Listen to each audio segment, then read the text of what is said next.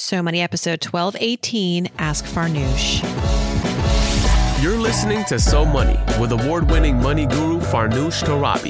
Each day, get a 30-minute dose of financial inspiration from the world's top business minds, authors, influencers, and from Farnoosh herself. Looking for ways to save on gas or double your double coupons? Sorry, you're in the wrong place. Seeking profound ways to live a richer, happier life. Welcome to So Money.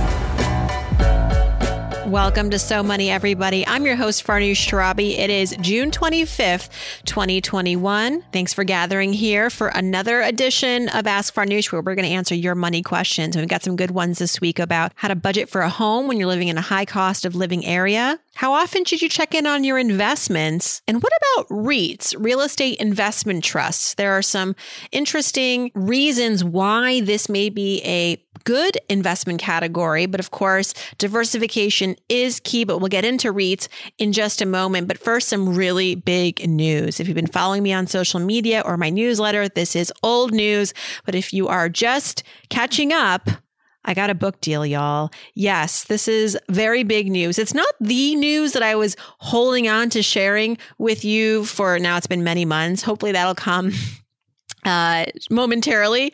That other news has been many, many months in the making. This news, this book deal, has been, probably in the making for my entire life, but in the last 3 years has gotten turbocharged. And here we are. It's called A Healthy State of Panic.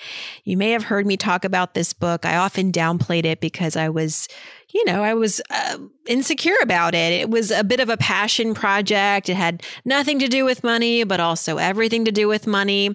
And for me, writing this book, although it's not done yet, it has been a complete creative outlet. And I encourage everybody, if you are thinking of doing something creative and you are trying to rationalize it because it doesn't have anything to do with your day job or it's going to take away from your day-to-day responsibilities, make space and time for it, because I just think only good things can come of it. I thought to myself, if I don't get this book deal, but I've written this book proposal about my life and the learnings, listen, if nothing else, it's been cathartic. I feel like I've been to therapy.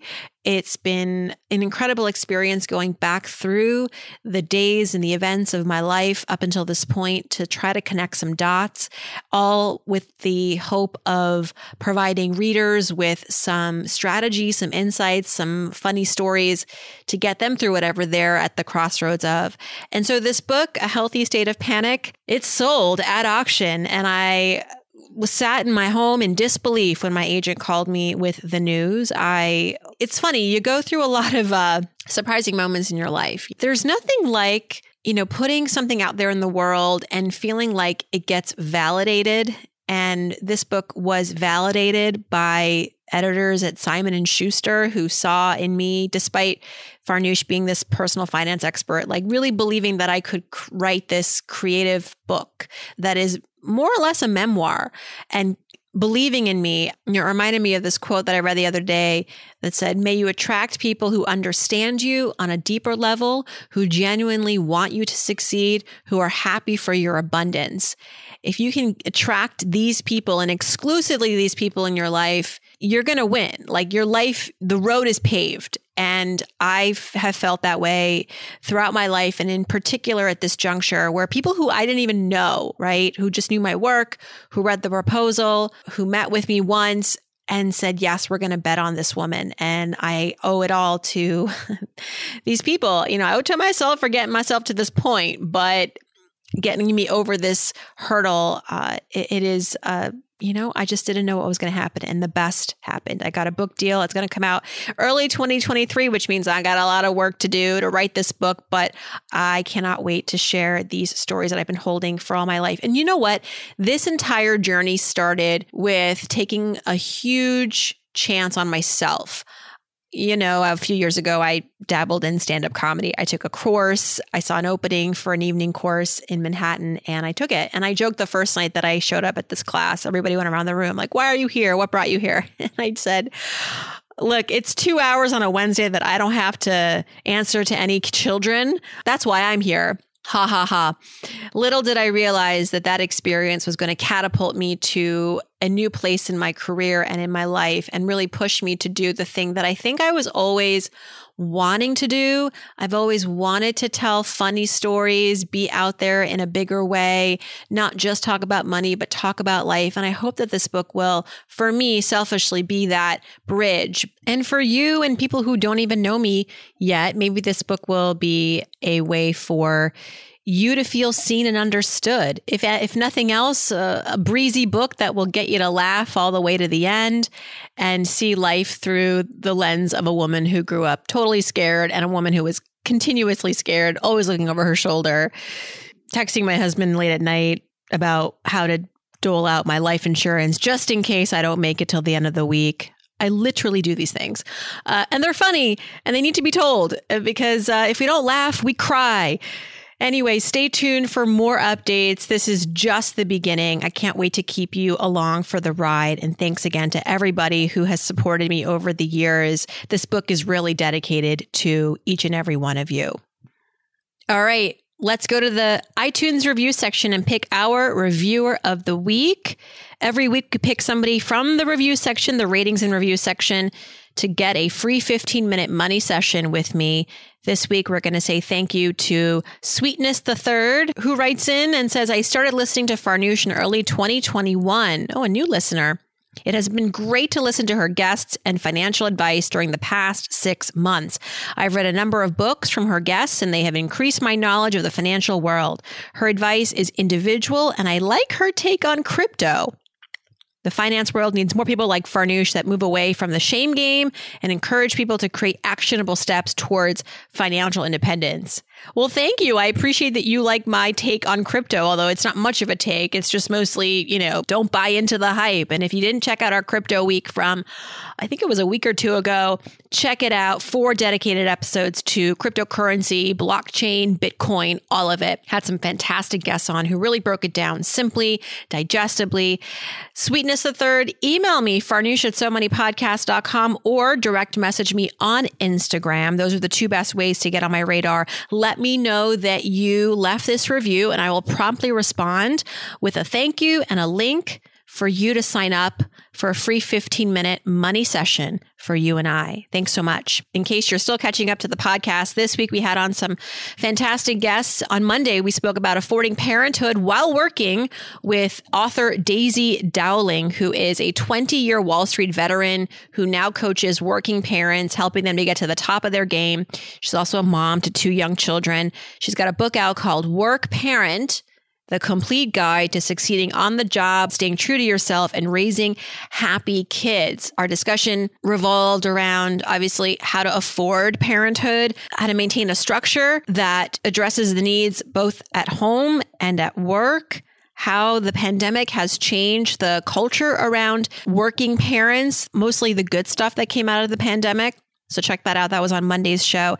And then on Wednesday, why and how to be proud of your privilege with Hitha Palapu, a good friend of mine. She's an entrepreneur. She's an angel investor. She's a mother. And she's also an author. Her next book is called We're Speaking: The Life Lessons of Kamala Harris. It's going to be out this fall. But for our discussion this week, a lot of it focused on privilege. Hitha is the first to say she grew up basically on third base with a supportive family unit, resources, wealth, and now continues to have those resources. Her parents still very much a part of her life and supporting her and her now family. And she's open to talking about it. She's a privileged individual. She's also extremely hardworking. And so we talk about what motivates her, because there's often this perception that if you grew up with resources, if you grew up wealthy, if you grew up privileged, that your successes later on in life, well, they were bound to happen. And so we feel almost less worthy of them sometimes, or we feel guilty about that, or others make us feel that way. A really interesting conversation with Hitha. So check that out on Wednesday's show. Now let's go to the mailbag and answer your money questions. Thank you to everybody who wrote in. You can easily include your question for our Friday shows by direct messaging me on Instagram. I check there every day for the latest and greatest questions. You can email me. You can go to the website as well at somoneypodcast.com. Click on the button that says Ask Farnoosh, and you can either leave a voicemail or type your question, whatever you prefer. All right. First, Meredith writes in and she says, hey, Farnoosh, I'm thinking of adding REITs to my portfolio of mostly broad index funds to diversify. What are your thoughts? Okay. So this is a very specific question. Let's take a minute and define REITs for everybody. REITs, what are they? Real estate investment trusts. That's an acronym for real estate investment trusts. There are over 200 different kinds of REITs, and these are holding companies that own or finance income-producing real estate across a range of property sectors. There's single family, apartment rental. There are even mortgage REITs where the holdings are residential development projects. And right now, a lot of REITs have been doing well because the price of real estate has gone up. But again, there's 200 different kinds of REITs.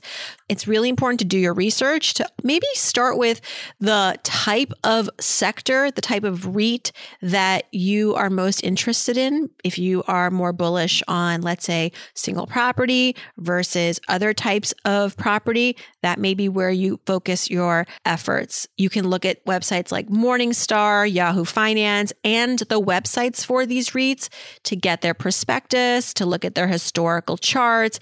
There was a really great article recently on REITs at seekingalpha.com. I'll put the link on our website where they sort of break down what's going on right now in the REIT market. What I thought was interesting about that piece was that a lot of us may think because of the pandemic and many people working from home and not transitioning back into a workplace that commercial real estate REITs aren't doing well, but there is a forecast that they will continue to do well, that maybe now is a good time to get in because they've been selling off, but that the work culture is gradually going to go back to an in-person workplace culture. And if you think about a company's expenses, real estate, rental space is not the biggest cost, sometimes depending on the company. But so it's not the sort of thing where companies just completely abandoned leases or are no longer going to take on commercial leases. So this might be an area to get in a little bit lower right now as the market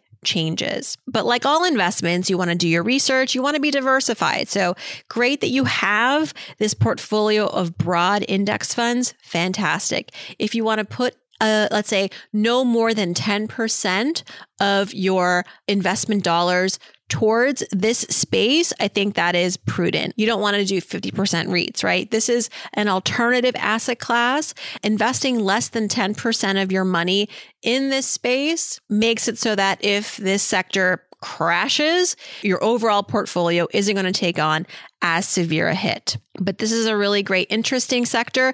You know, we've talked about real estate investments on and off on this show. An alternative to REITs is to work with a company like Good Egg Investments. Good Egg Investments was co-founded by two women, Annie Dickerson and Julie Lamb. They've been on this show. I think it was episode, 841. You can go back and listen to our conversation where they talk about why they started Good Egg Investments, how it works. You can go to goodegginvestments.com to learn more. But basically, they take your money and they then go with their team and invest across the country in many different types of real estate ventures, multifamily units, single family homes, et cetera, et cetera. They're very transparent about what they invest in. There is a minimum to participate, so you want to make sure you're comfortable with that minimum, but it's another way to get into the real estate sector. I find that Good Egg and companies like Good Egg are best suited for those investors who are interested in creating cash flow, but don't want to be landlords. Would rather give money to other people to go and invest in these properties that have their own landlords and then reap some of the cash flow incentives. Thanks for your question, Meredith, and good luck. Speaking of investments, a friend of the show asks, how often should you check in on your investments? Okay, so this is an interesting question because I use Personal Capital. This is not an endorsement. This is just being truthful about what I use. This is an app that I use, a free tool to look at my net worth and all of the related accounts every single day. I have it on my phone. I check it multiple times a day. When I'm waiting for, a Zoom call to start, I'm usually on Personal Capital. If I'm waiting to pick up my kid in the car, I'll take a look at Personal Capital. Maybe it's just me, but I think I'm not alone. I think if you listen to the show, you get me. You do this probably yourself one way, shape, or another. So with that, I'm essentially checking my investments multiple times a day, but I'm just looking at the bottom line. I'm just looking at the fluctuations. I'll notice, for example, if my net worth has dipped, I'll go right to the investment section and go, oh yeah, the market's down, and move on. For me, it's more of a way to figure out, was this drop in net worth my fault or, something that is out of my control, like the market? And for me, it's just a way to check in. I don't make knee-jerk moves based on this. I know myself. I can control myself. This might not work for you if you are highly emotionally charged, and seeing your investments drop 10% in a day would prompt you to make an impulsive move. If that's you, don't do what I do.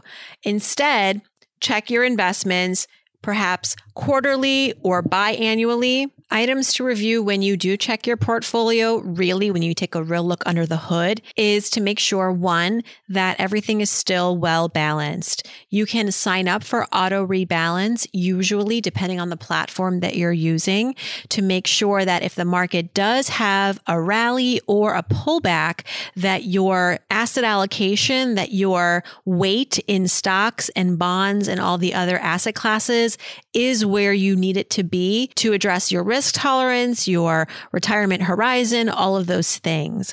So that if the market has a rally, you're not more invested in stocks suddenly because all of those price values went up. The portfolio auto rebalances for you to make sure that you're always, say, 60% stocks, 30% bonds, 10% cash. The other thing you want to look at, and this is something that I did several years ago, you just do this once.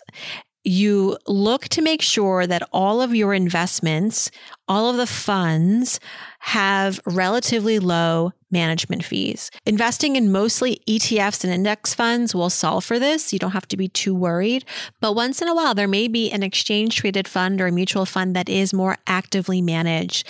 And in that case, you might notice that the fee, or the expense ratio, as it's sometimes called, is above 1%. I would look very closely at that investment. Is it worth it?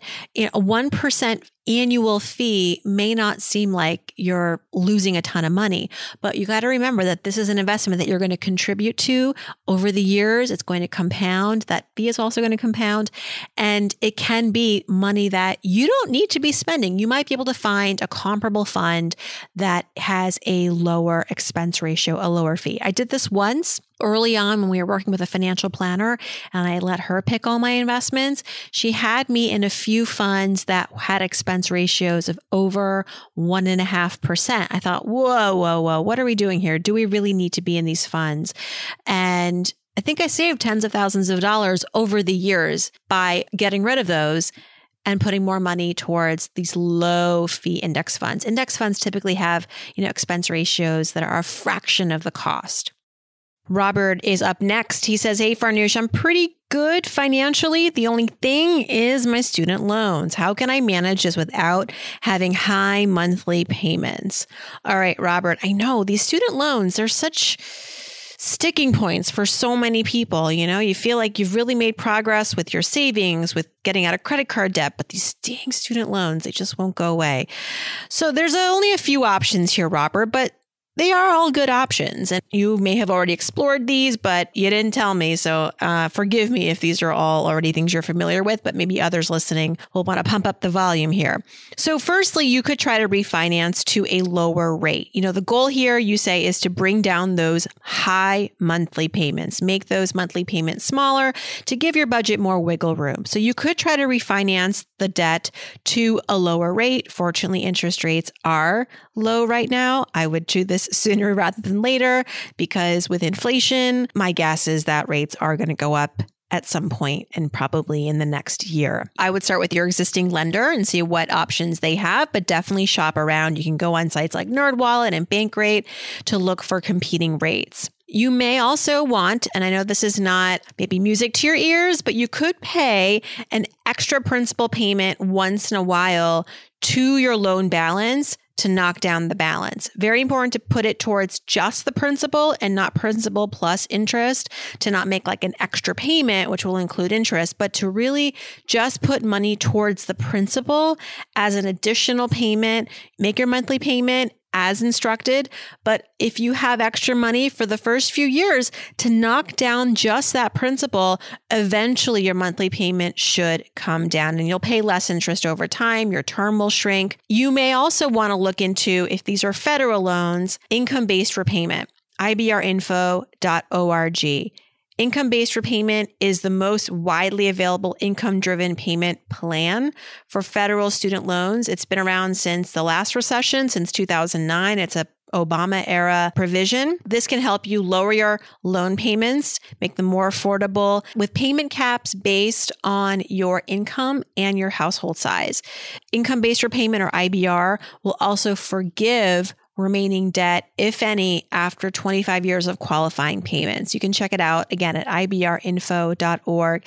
This is exclusive to federal student loan borrowers. And how it works, how they decide what your payments are going to be, they use a sliding scale to figure out how much you can afford to pay on your federal loans. If you earn below 150% of the poverty level for your family size, then your required loan payment will be nothing.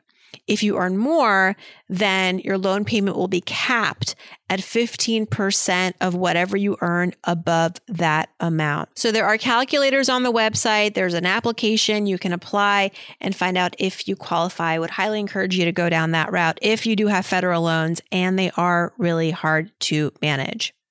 Last but not least, listener wants to know, how do I figure out my housing budget in a high cost of living city?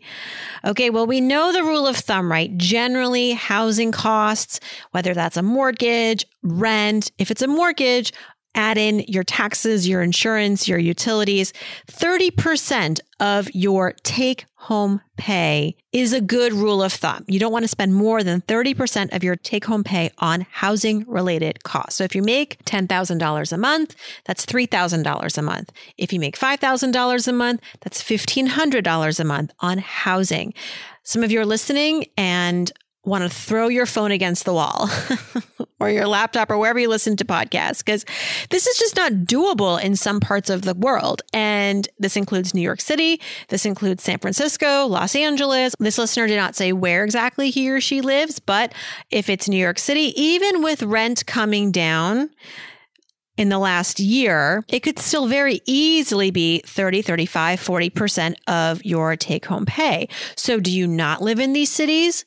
Some decide not to, but I chose to stay in New York City. And the way that I made it work was I found alternative housing accommodations. When I first moved to the city, making $18 an hour before taxes back in the early 2000s, I lived with a married couple in a rent subsidized apartment, had my own bedroom, obviously, with its own bathroom, which was a real perk. And I paid $550 a month and did that for 2 years, and I saved my money.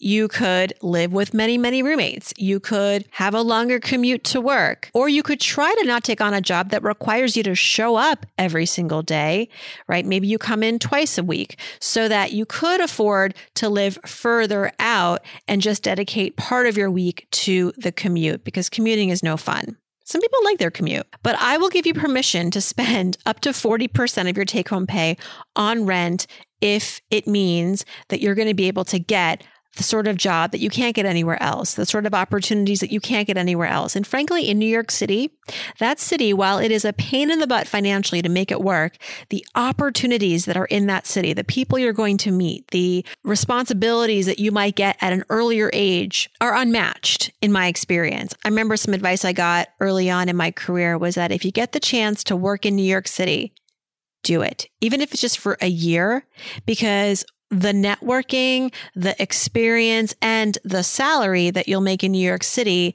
is very competitive. And then you go to whatever other city and you've left New York, but New York hasn't left you. And you're an attractive candidate the next place you go. You can command a higher salary. You have your network and your Rolodex from New York City to lean on. There's nothing quite like it. You know, I encourage you to give yourself that chance to live in that high cost of living area, but you want to make sure that you're getting something really invaluable out of it too. And also that it's not going to sink you further into debt. If you're going to spend more than 40% of your take-home pay on housing, then I would assume that this also means you can feed yourself, you can pay your bills, you can make ends meet. It may mean some serious trade-offs, but if working in your industry and being successful and rising through the ranks in your industry really does mean dedicating some of your career to living in a high cost of living city, these are the big life decisions that we have to make. They're very personal, but it's also where these rules of thumb, where spending no more than 30% of your take-home pay should not stop us. They should give us pause, but they shouldn't stop us. We should give us pause to recalculate, re-strategize, reflect. And if we're still hell-bent on living in that city, let's go for it and make it successful.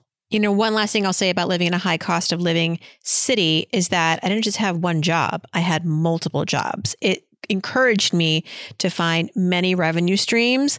And again, thank you, New York, right? If I was living in rural Indiana, I don't know if I would have been as motivated to make more money. I really wanted to take New York up for all that it had to offer. And there was a high ticket price for that. So I worked, and New York was fertile ground for those extra jobs. So I'm optimistic that you can make this work. You have to really commit to it, understand what you want to get out of it. How are you going to make this an investment?